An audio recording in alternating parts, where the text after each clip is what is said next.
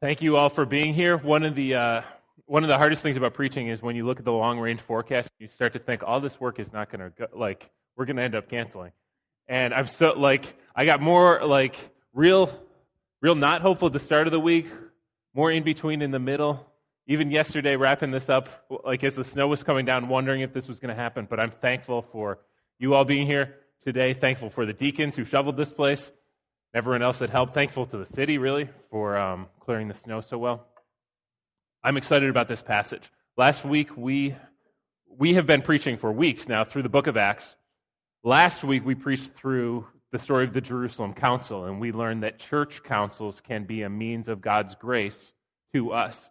Councils that love truth can help us become churches that love truth, people who love God's word, and councils can actually keep us from heresy, which can divide the church. Okay, there's something else that has the potential to divide the church, and that's what we're going to look at today. And that something is conflict, specifically interpersonal conflict. Division in the church as a result of conflict. Conflict can divide a church. Sin can do that. Heresy can do that. But interpersonal conflict can end a ministry. You might have experienced that yourself. Some of you probably have stories to tell of interpersonal conflict ruining a ministry or even an entire church. Some of you probably like conflict. You're comfortable in that zone. Probably more of us try to avoid it. But today I'm not really talking about personality. I want to talk to you about something that I'm going to call conflict and the victory of God. So let's look at our text. Let's look at what a sharp conflict looked like in the early church and how they handled it. So in our story today, Paul and Barnabas, the apostles of the early church, have already completed their first missionary journey. And they have already gone through the Greco-Roman world, preaching the gospel, telling people about Jesus, who he is and what he's done. This council in Acts 15 has met, and they have settled the issue of Gentile circumcision and whether that's essential for salvation. After this council is concluded, Paul is convinced that now is the time to backtrack through his first missionary path and see how everyone's doing. This is where we pick up our text in Acts 15:36. The text says, after some days, Paul said to Barnabas, "Let us return and visit the brothers in every city where we proclaim the word of the Lord and see how they are." Now, Barnabas wanted to take with them John, called Mark, but Paul thought best not to take with them one who had withdrawn from them in Pamphylia and had not gone with them to the work. And there arose a sharp disagreement, so that they separated from each other. Barnabas took Mark with him and sailed away to Cyprus. But Paul chose Silas and departed, having been commended by the brothers to the grace of the Lord. And he went through Syria and Cilicia, strengthening the churches. Let's pray. Spirit, as we move into this text, pray that you would move on our hearts as I speak. Pray that anything that's distracting or unhelpful, you would take away, and that you would point us to the truth that's found here in your word, and in so doing, point us to Jesus. I ask for that now. We ask for it together. Amen. Okay, so some context for what's going on here. This trip that Paul is proposing is about to become the second missionary journey of Paul. He's already gone on a first missionary journey, preaching and teaching the word of God. He's been starting new churches. Now is maybe the year 49 or 50, 51 AD. Paul's essentially ready to circle back on this journey. And Paul and Barnabas have been functioning as a team. They had put in years of amazing ministry together. And now Paul is saying, let's go back. Let's look and see how these fledgling churches are doing. Let's see how everyone that we met is getting along.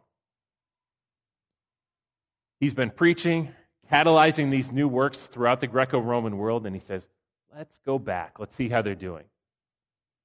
And I love that because I love that the idea to strengthen what already exists is coming from the mind of the apostolic missionary Paul. Because we have this tendency to think of these things as either or. So some of us get most excited about the expansion of the work, right? We always want to press the borders outside. We always want to do more, expand the mission, plant more churches. So we're the ones that say, let's grow, let's expand, let's push into new frontiers, let's extend what already exists.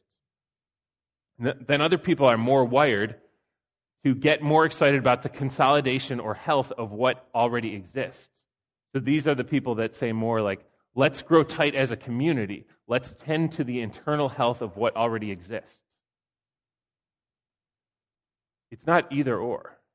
It's both and. Paul instigated these new works, and Paul is probably about as apostolic as it gets. But his intent was not to just start something and let them go figure out life by themselves. He says, let's go back. Let's visit everyone. Let's take the time to do that.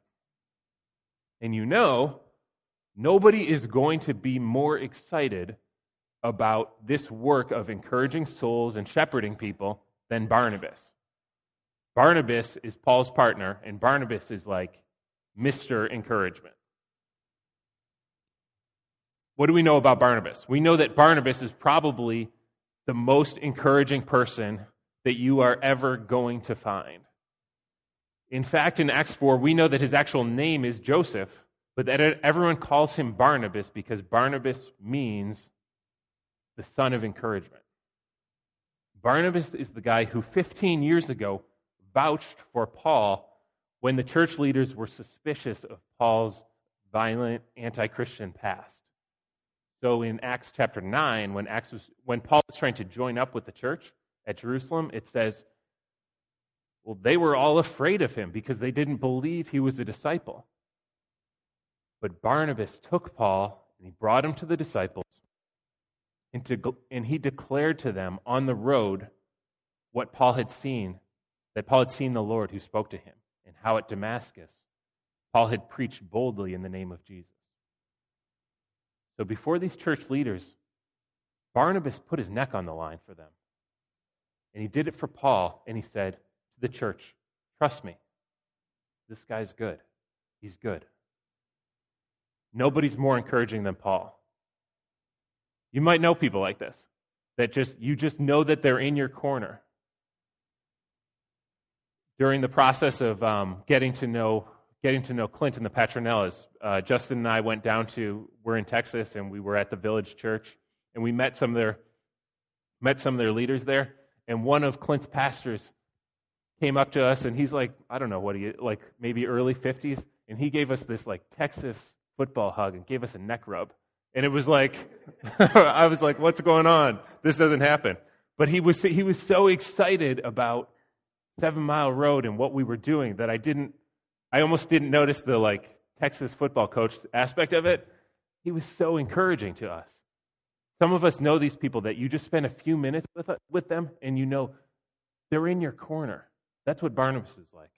So when Paul says, let's return, let's visit the brothers where we proclaim the word of the Lord, let's see how they're doing. You know, Barnabas is going to be on board with that work, with that visitation.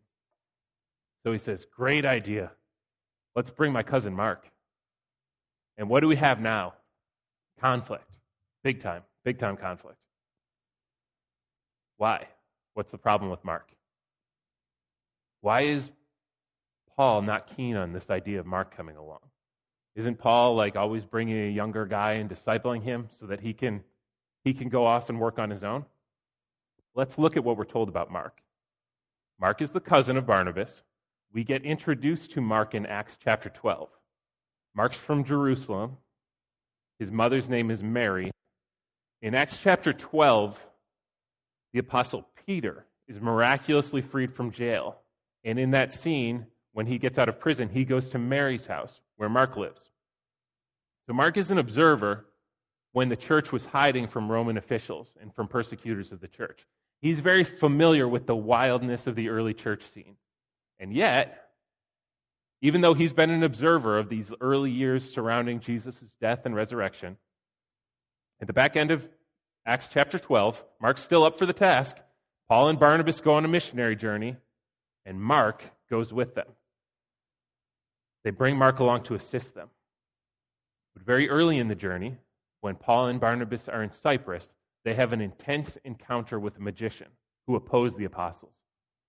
And after that, Mark goes home. And our narrator of the story, Luke, who is writing Acts, he's very reserved. He doesn't comment anymore. He just says, Paul and Barnabas continued their journey, but Mark left and he returned to Jerusalem. We don't know exactly why Mark left. We just know that it's safe to say his departure did not sit well with Paul. This might have been for Mark kind of like the mission trip gone bad. If you grew up in the church, you might have gone on a mission trip, right, in high school or in college, and you sign up for that thing thinking, oh, that'll be fun. I'll go to a new country, maybe I'll make some friends, maybe there will be a couple cute girls on the trip, maybe we'll sing some songs or build a house or play with puppets. Or I took a trip like that. One summer growing up, I took a missions trip to Tijuana, Mexico. Tijuana, as you may know, is very close to the border of California. So to get there, we flew to San Diego, which is, of course, one of the most beautiful cities in the United States. Your image of Tijuana might be of kind of like a party town for California kids. And I know that it is that, but that wasn't where we went. We went to a place called El Refugio, or the Refuge, and on the way there, we drove from the first world in San Diego 45 minutes right into the third world. I remember being shocked by just the sights of dead and dying dogs everywhere, the stench of human waste all over the place.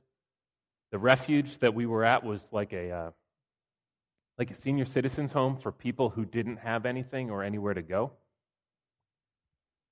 And there were times when I was just given a bucket and a rag and told to go clean bathrooms, and I would open doors up and just not even be able to believe what I was looking at. There were also times in that trip, there was also a time where I had the opportunity to speak briefly, to preach the gospel at a Mexican jail through a translator.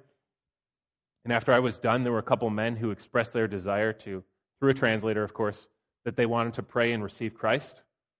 And so like every time, when we step out in faith, in obedience to God, the Spirit works in power, and we're amazed by what we see. But when the week was over, we had some time before our flight back, to wander around a little bit, wander around San Diego. And if you asked me right then, Matt, do you want to come back and do it again? Only this time not for like a week, but how about for 3 months or a year? You could really do some work here. I think that I would have looked out at the ocean in California and thought about the sights and the smells that I had encountered and said, I don't know. I don't know if I can do that again. It wasn't what I thought it was going to be. And this happens, right? We get into the thick of something. We get into the thick of ministry, and real bullets start flying, and we think, this isn't what I thought it was going to be. So we don't know exactly why Mark left, but we know it got dangerous, and we know that it's safe to say his departure bothered Paul. Mark abandoned them. So when Paul says, let's return and visit the churches, Barnabas is this encouraging, optimistic type of guy. He says, let's bring Mark. He's the kind of guy that would say, yeah, I know this last trip wasn't his brightest moment, but I believe in Mark. He's coming along. That's not how Paul looks at it. Paul's more of a realist. He's more like one of those guys in Southie that chews on a toothpick and says, in this town, nothing's more important than loyalty. he'd say, Mark broke the code. Barnabas would say, Mark's my cousin. I can vouch for him. And Paul would say, he's staying home. He knows the danger of the situation. They're going back to places they visited where they had seen some success and some opposition. Paul knows that the Jews oppose Paul's beliefs about Jesus, and the gospel is going to be a threat to their religious way of life. That's not changing. And at the same time, the Gentiles oppose him too for different reasons. The gospel is going to be a threat to their economic way of life. Danger is in front of them. And when Paul and Barnabas return, it's not going to be as strangers. The pressure is going to be strong. So this question of whether or not to include Mark is not a theological issue, right? It's a question of whether Mark is going to persevere under pressure. And the text says that Paul thought best not to take with them one who had withdrawn already. In other words, Paul made a judgment call, and he fought over it. He didn't think it was best to bring this guy along.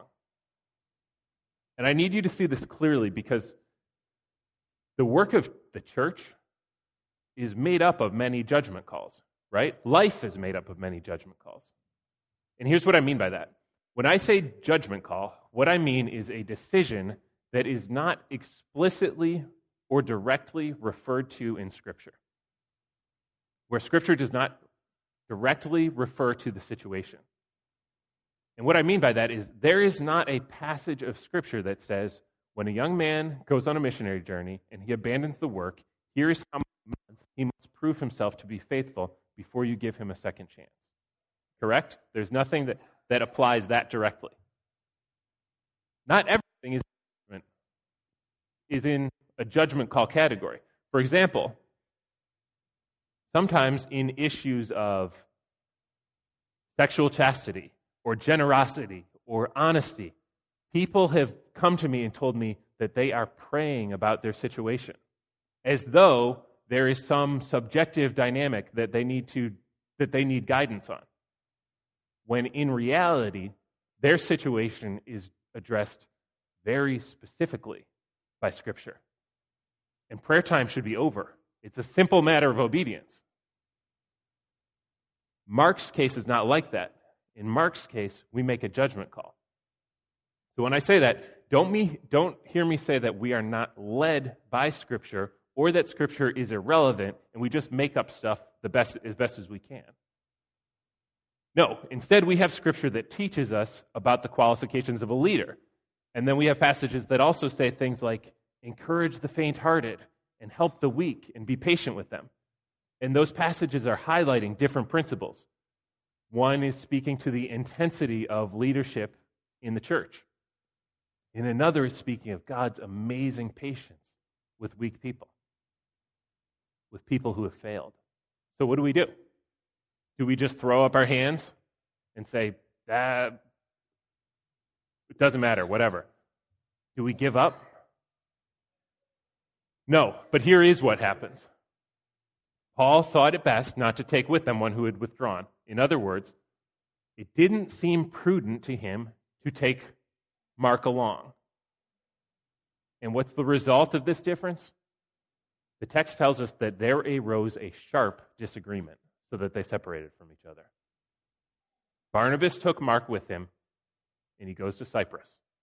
But Paul picks another guy named Silas, and he departs, having been commended by the brothers to the grace of the Lord. In other words, the differences between these two brothers were so intense that they had to go their two separate ways.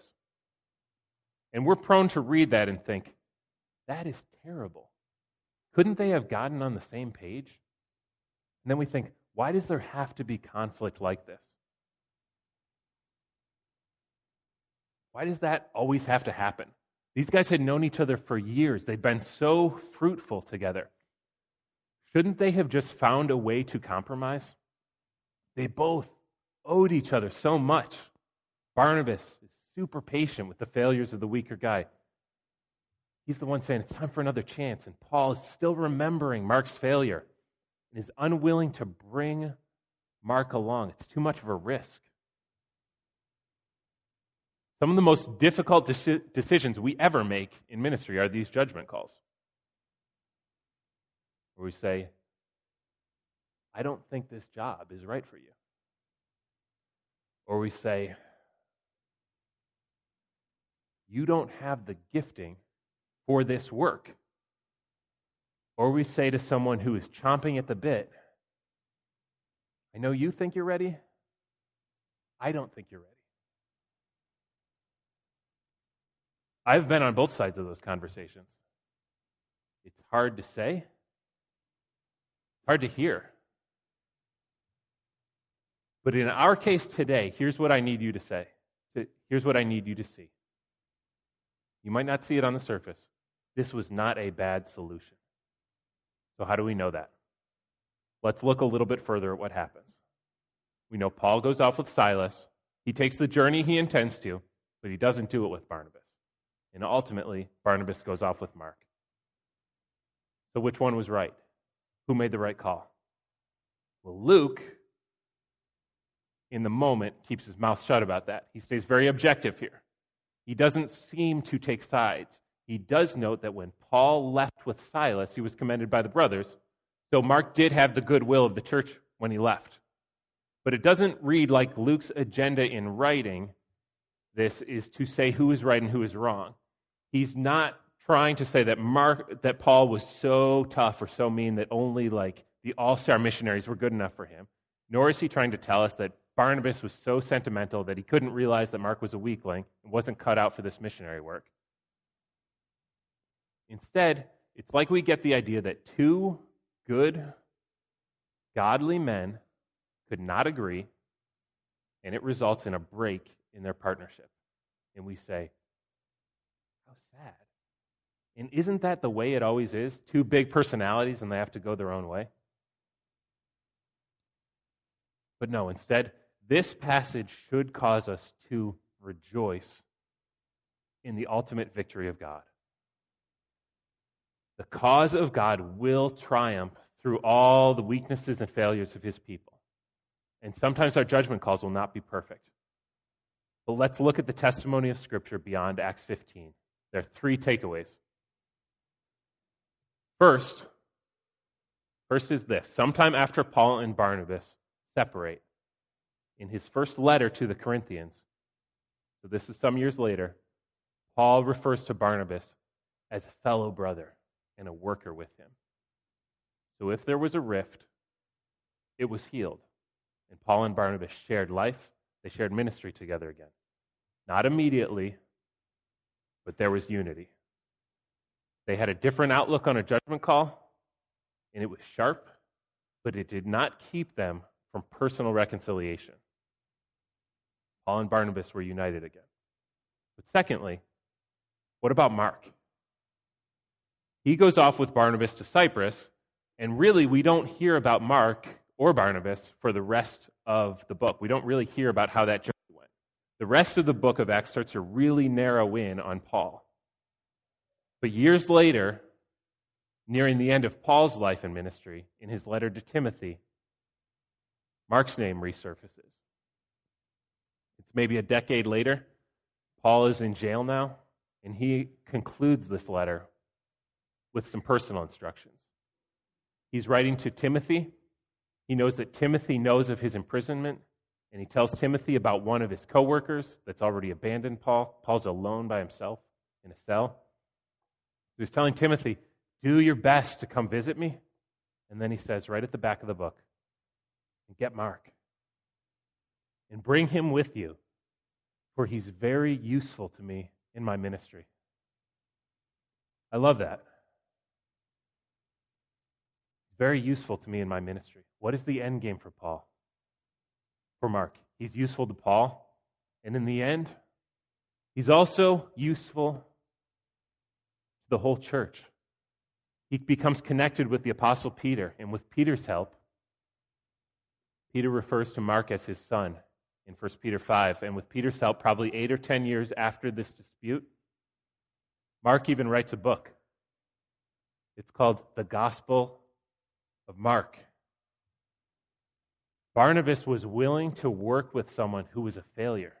He was willing to bear with his weaker cousin. Paul had such seriousness about the missionary task that he wasn't willing to have Mark on his team for the second missionary journey. So it would seem like Paul was focused on the intensity of the task while Barnabas was focused on Mark's potential. So what was it that made Mark grow up? Was it Paul's intensity? Was it Barnabas' encouragement and patience? Well, couldn't it have been both? And ultimately, both those men were needed for their distinct tasks. They separated, but in the wisdom of God, the ministry was doubled. Both Mark and Silas developed significant ministries themselves. There's conflict in that judgment call, but it results in the doubling of ministry. And third, here's the third takeaway. Really the big picture here. God triumphs even through the failures of his people. What we see is that even when this conflict is not solved, neither man quits the ministry. As regrettable as potentially their sharp disagreement may have felt, they choose new partners. They go on with the ministry of the gospel. Two ministries emerge. And what we need to see here is what unifies us is the gospel, what Jesus Christ has done for sinners, and the task that emerges from that, our responsibility to go and make disciples. So we can't read this text as an out for us to part ways with each other whenever we want. That is not what this is getting at. For example, if the church or the ministry leads in a direction that you don't prefer, that is not your permission to say, okay, I'm going home now. I can do that because Paul and Barnabas did it. Even they split up. That's not the takeaway. That's not this type of conflict. When James talks about conflict in the book of James, he says, well, what causes quarrels and what causes fights among you? Is it not this, that your passions are at war against each other? In other words, the root of most conflict is me. It's right here. It's I want what I want. It's when my personal preference runs into yours. That's the root of most conflict. But that is not what's happening here. They're in conflict over a judgment call, but in their conflict, they remain committed to the actual work that they had been given to do. What we need to see here is that their missionary work is rooted in the words of the missionary Jesus. Jesus, after he stepped out of the tomb and before he ascended, he said this, all authority in heaven and earth has been given to me. All authority has been given to me. Go, therefore, and make disciples. Because we are sent by the risen and victorious Christ, that means we go in the authority and the confidence of the ultimate victory in Christ. There is confidence there because we're sent in light of the victory of Jesus. So in the mission of the church, there might be conflict, and there might be personality differences, and there might be areas where we differ on the best way to approach the work. But here's what I'm saying. That is not the conflict of selfish personal preferences. Because we know that we are sent by God, and that his ultimate cause is assured, and we know that God works in conflict, that he is sovereign and good. We know that the defeat of God's people never lasts forever. It's always temporary. It's always short term. Even I think about that even in this building, that the defeat of God's people is always temporary. God is always pulling something from the ashes of failure and writing his story, always making more disciples, always doing more than we can ever know or think. So the call today is to be united and encouraged around the reality of our task and the beautiful truth that we go forward in the victory of Christ, knowing that all authority belongs to him. And in that reality, we make disciples, that we can love each other and be holy through conflict, that there could be times when we differ. And yet, that what unites us never changes. Let's pray together.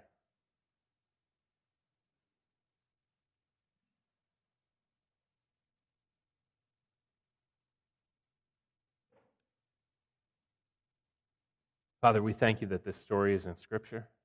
We thank you that